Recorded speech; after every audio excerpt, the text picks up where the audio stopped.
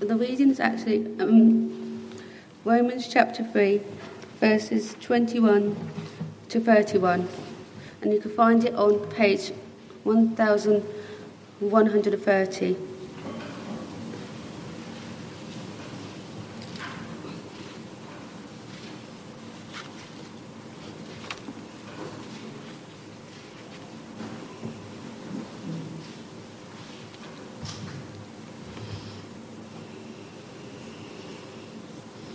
But now, apart from the law, the righteousness of God has been made known, to which the law and the prophets testify. This righteousness is given through faith in Jesus Christ to all who believe. There is no difference between Jew and Gentile. All have sinned and fall short of the glory of God, and all are justified freely by his grace through the redemption that came by Christ Jesus.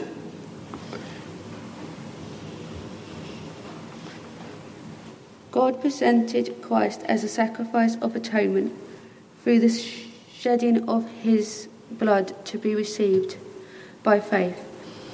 He did this to demonstrate his righteousness, because in his forbearance he had left the sins committed beforehand unpunished. He did it to demonstrate his righteousness at the present time, so as to be just, and the one who justifies those who have faith in Christ, in Jesus. Where there then is boasting, it is excluded. Because of what law? The law that requires works? No, because of the law that requires faith. For we maintain that a person is justified by faith apart from the works of the law. Or is God the God of Jews only? Is he not the God of Gentiles too? Yes, of Gentiles too, since there is only one God who will justify the circumcised by faith and the uncircumcised through that same faith. Do we then nullify the law by this faith? Not at all. Rather, we uphold the law.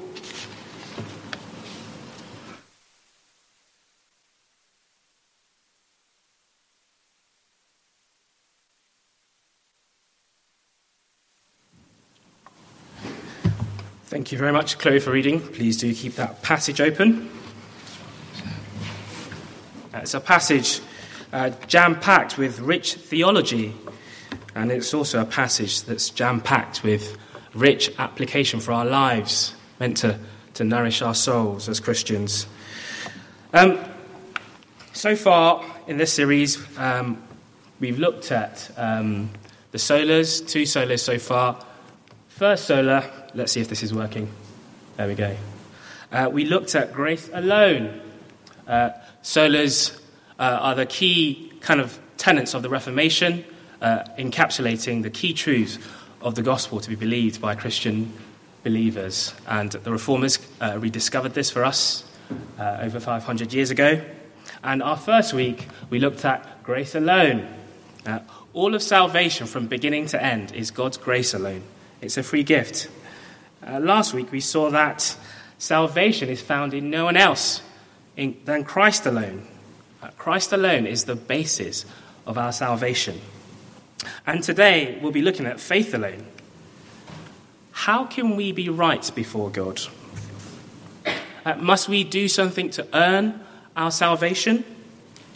Or is our salvation, is our justification before God through faith alone? Of course, the Reformation was more than just recovering biblical insights regarding God's plan of salvation. One Christian author notes this. In another sense, however, the spiritual heart of the Reformation was more simply an effort to rebuild the understanding of the Christian life. At the heart of the Reformation and these solas is an effort to rebuild an understanding of the Christian life. You see, for Martin Luther and other reformers, there is a sense that as Christians, we're constantly trying to climb our way up to God through our own efforts. And so we need to keep reminding ourselves of what God has done for us. See, if we must do something to be saved through our own efforts, then two possible outcomes occur. One outcome, is to have great pride that we're able to make ourselves worthy of salvation. It's to have great pride. The other outcome is to wallow in great despair that we cannot make ourselves worthy enough to be saved by God. Either outcome is a terrible way to live as a Christian. See, when we see that our salvation isn't based on what we can do, but it's purely a gift of grace, it will shape how we live, and it will give us the right motivation to live in loving obedience to God. Another author notes, God's gracious love shown in saving the unworthy inspires a grateful human love by which we serve God and other people. It's our prayer that as we spend time looking at some of the key truths regarding God's plan of salvation, we'll be deeply shaped by it. It's not just in our heads, but also our hearts will be shaped by it, forming us spiritually. So like the psalmist, we can say, our soul longs and thirsts to know more of the living God. Let me pray for us. Heavenly Father, we give you great thanks and praise because whilst we were still sinners, Christ died for us. We pray this evening that you would warm our hearts to what you have done for us in the Lord Jesus. So like the psalmist, we can say our souls long for you. We thank you for the great truths of Christianity rediscovered at the Reformation. And we pray this evening that by your Holy Spirit, you would be at work in our hearts, helping us to know all the good things that you've done for us in the Lord Jesus, the many ways you've made us right with you. We give you great thanks for the gift of faith, and we pray, Lord, that you'd open the eyes of our hearts this evening to see your great love for us. And we ask this in Jesus' name. Amen. Amen. Well, how could I be right with God? It's a key question that's at the heart of the Christian gospel. How can I be right with God? How can a perfect and righteous, just God declare me not guilty, righteous before him? Well, sola fide, justification by faith alone, was a rallying cry of the Reformation. It recovered a key biblical insight that we can only be right with God through a righteousness that comes not from us, but from God himself. We can only be justified by faith alone in the person and work of Christ alone.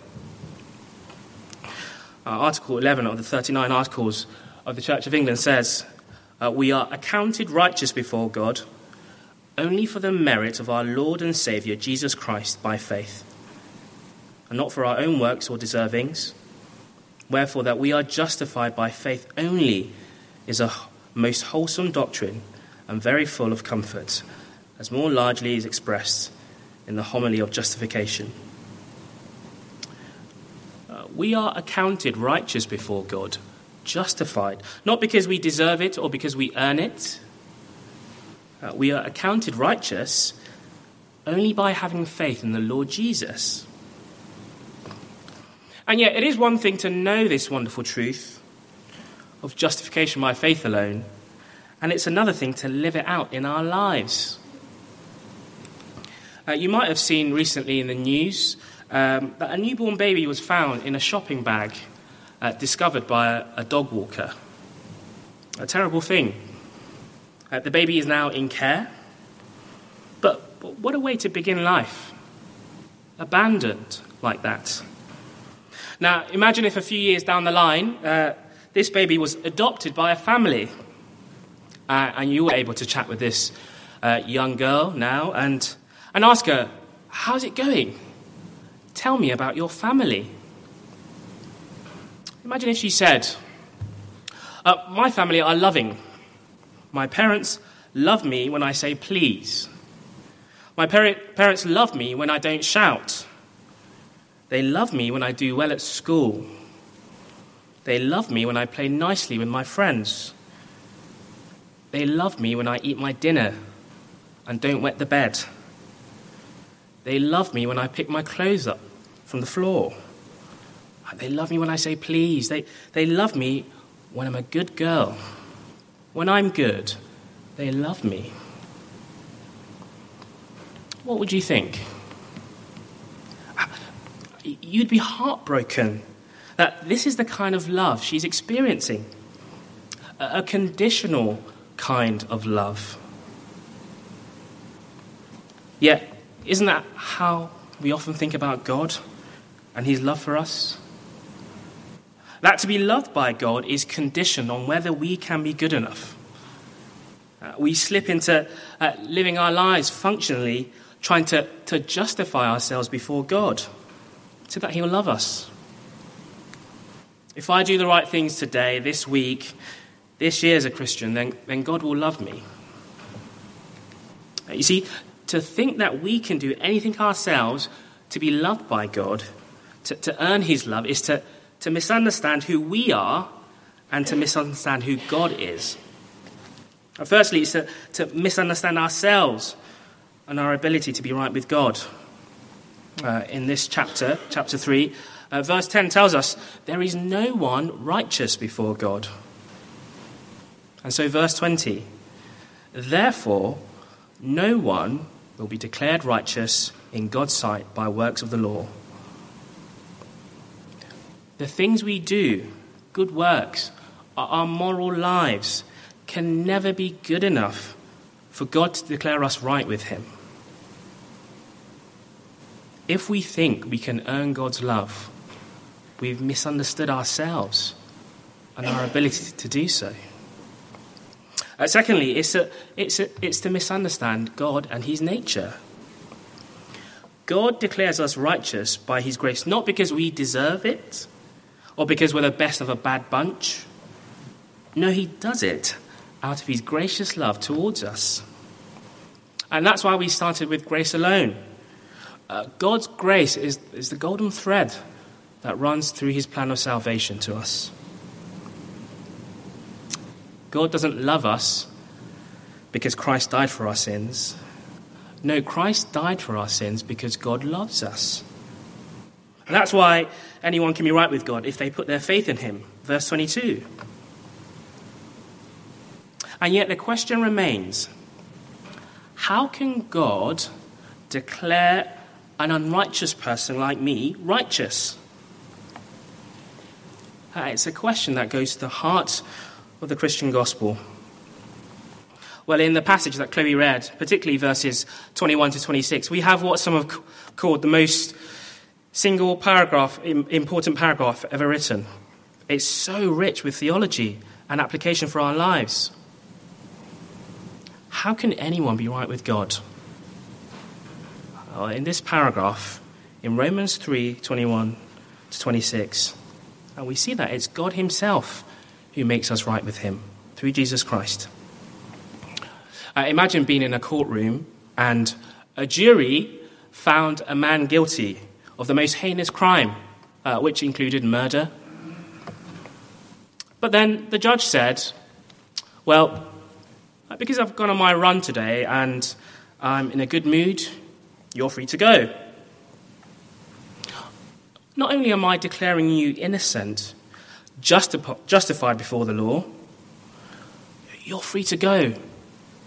No punishment for what you've done. There would be an outrage, wouldn't there? It would be a huge miscarriage of justice, and rightly so. How can God look at us and say, not guilty? You're innocent, justified. Isn't it a miscarriage of God's justice? Well, we're going to stick in verse 24. Look at verse 24 with me. Look at what it says.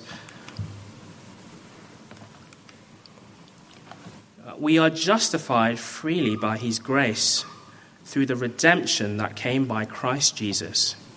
God presented Christ as a sacrifice of atonement through the shedding of his blood to be received by faith. Firstly, justification is a gift from God. Verse 24, we are justified freely by his grace. The word justified is a word which Paul takes from the law courts. When we put our faith in Jesus, God looks at us and says, not guilty. We no longer stand condemned by God because we're declared righteous. And it's a free gift to us. Secondly, it's a free gift because, well, it comes, verse 24, through the redemption that came by Christ Jesus. A price was paid, and it cost Jesus his life. Justice has been served through the death of the Lord Jesus on the cross for our sins. On the cross, we see God's love and justice combined.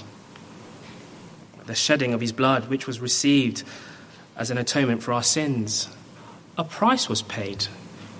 The punishment was served. The language of redemption is a metaphor from the ancient world of slavery in the Greco-Roman and Jewish world. The word redemption typically referred to the price or ransom paid to free someone from slavery. The story goes of a young boy who spent several days making a nice kind of toy boat to put on the river, to enjoy, to play with, and that kind of stuff. And finally, when he had done making his boat, he got it ready, and he took it to the edge of the river, and he placed it there carefully, and he slowly let the string out, slowly, carefully. He spent hours, days, making this boat. However, a strong wind came by, and it blew the boat out of the boy's reach, down the river. And the boy raced to try and get it back. He couldn't. He spent hours looking for it. Eventually it got dark, and he had to go home, disappointed, distraught. The next day, or a few days later, he was walking to school, and he saw his boat, or a boat that looked like his boat, in a shop window. And he thought, I think that's mine. And as he walks closer, he looks and thinks, oh yeah, that is mine. And so he goes in. The boy rushed into the shop, and he informs the shopkeeper, excuse me, sir, that's my boat in your window. Can I have it back?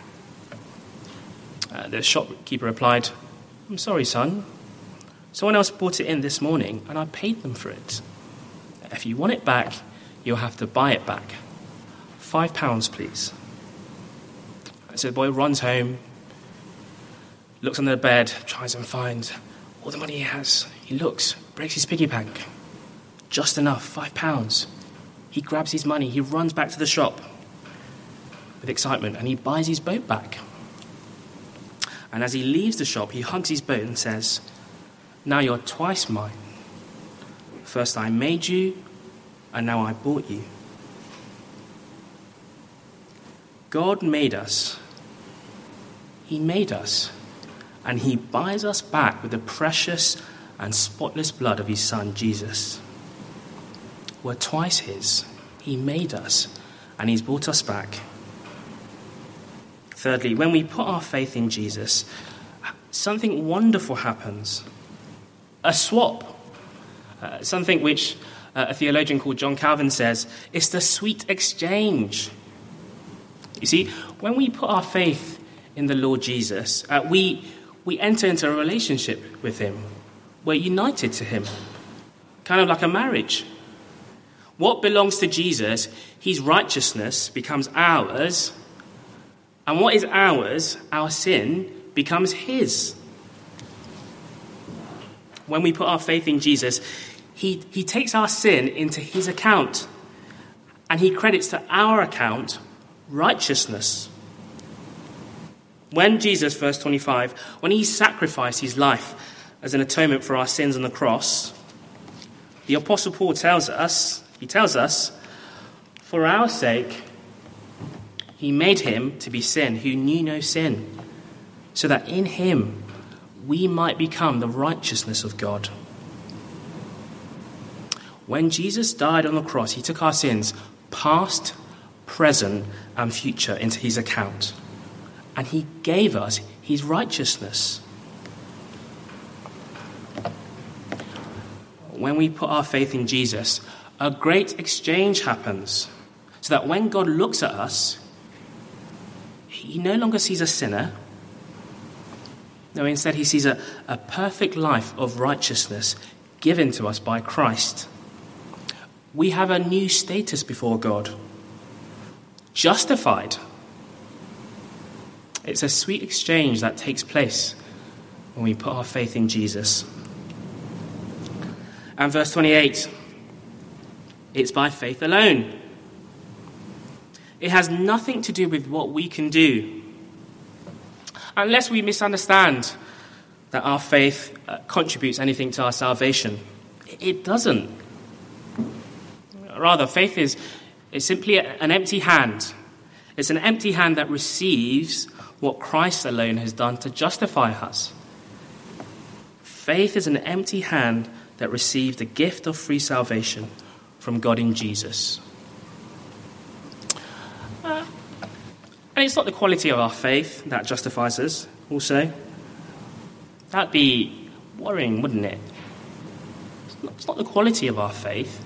It's the object of our faith, the Lord Jesus. If I ask you a silly question, what's keeping me stood upright before you right now? What's keeping me standing before you right now? I could say to you, it's my faith that the floor's going to hold me. It's not going to cave in. That's what's keeping me up, my faith. But actually, we know it's the floor. It's the sure foundation of this ground that I'm standing on. It's a rubbish analogy. Our right standing before God doesn't depend on the ups and downs we have in our faith. No, it's based on the sure foundation of the Lord Jesus. What wonderful assurance. I wonder if you're here this evening and you often find your faith wobbling. Ups and downs. Isn't it a wonderful assurance to know that God loves you the same as he always does when your faith is strong and when it's wobbly? He doesn't love us based on how strong or weak our faith is. No, he loves us because of who our faith is in. Jesus Christ. And even the faith we have, isn't it a gift from God? Ephesians 2, verse 8.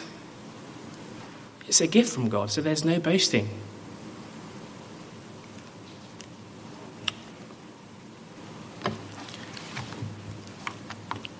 One of the helpful things the Reformation did was to distinguish justification from our ongoing sanctification.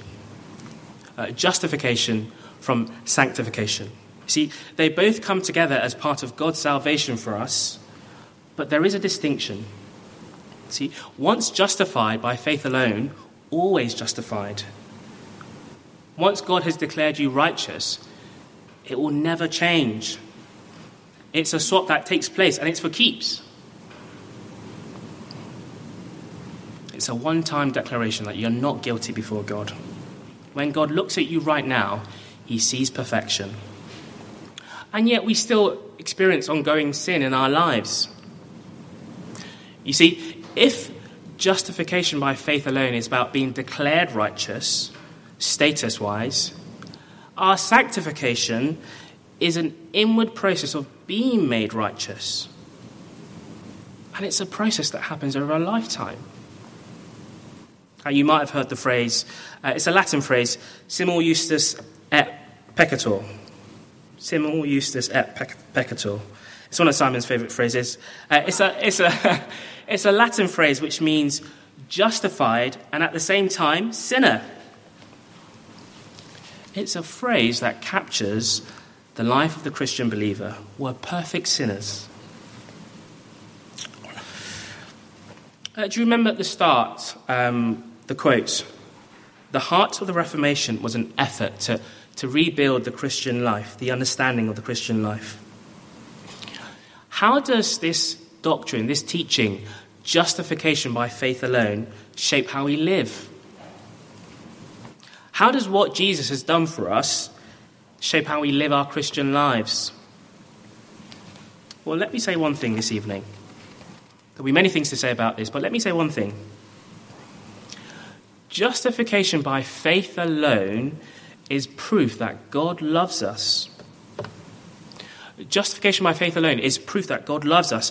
And by seeing how much God loves us through what he's done to save us, we have deep rest for our souls. As we live our lives this coming week, the question isn't primarily, although it's a good question to be asking, the question isn't primarily, how can I be committed to loving God more this week?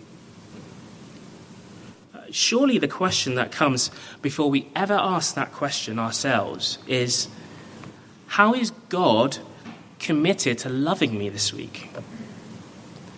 How is God committed to loving me this week? 1 John chapter 4, verse 19. We love because God first loved us.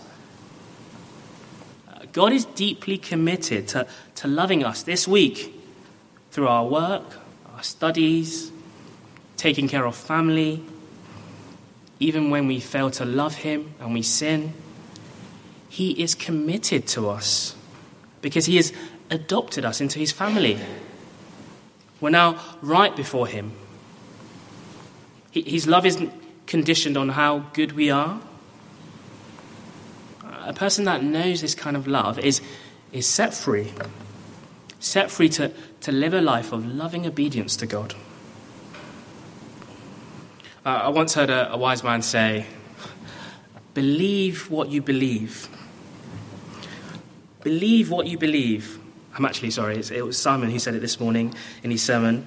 But nevertheless, believe what you believe.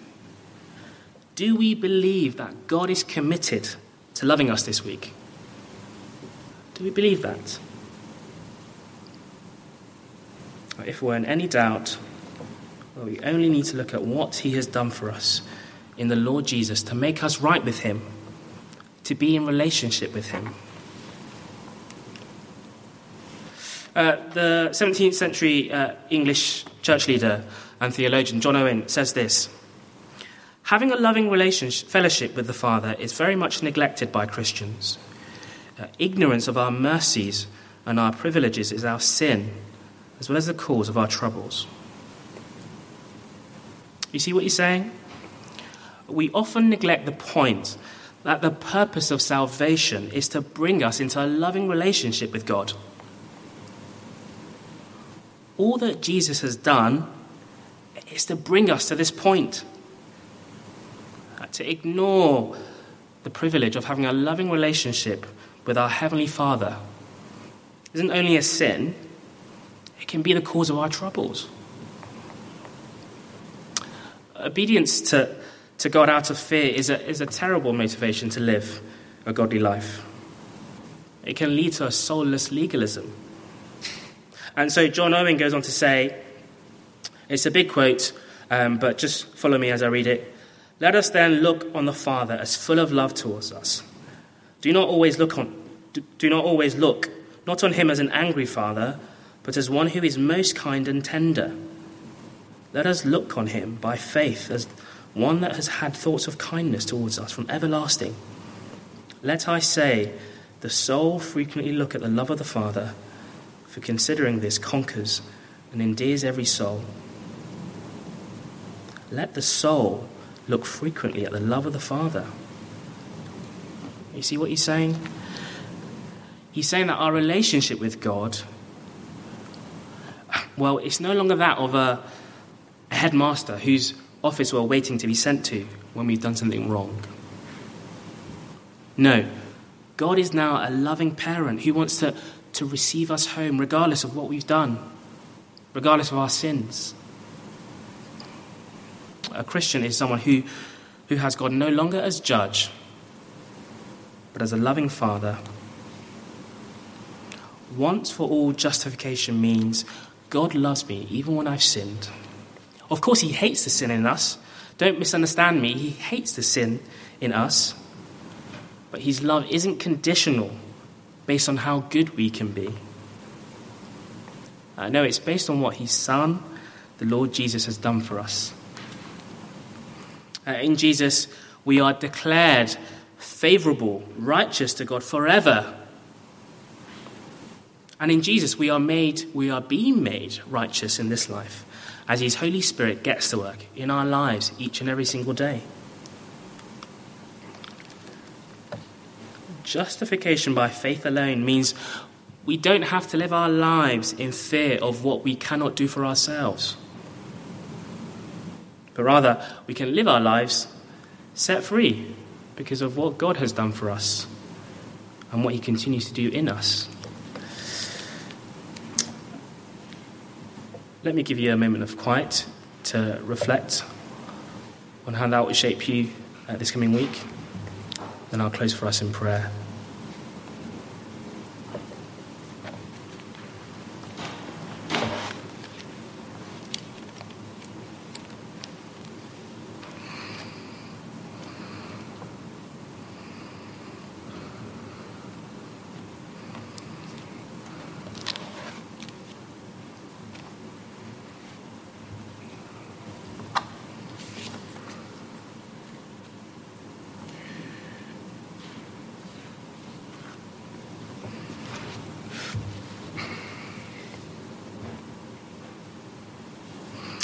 Words to the last song that we sung says, "Your love is the anchor, my hope is in you alone."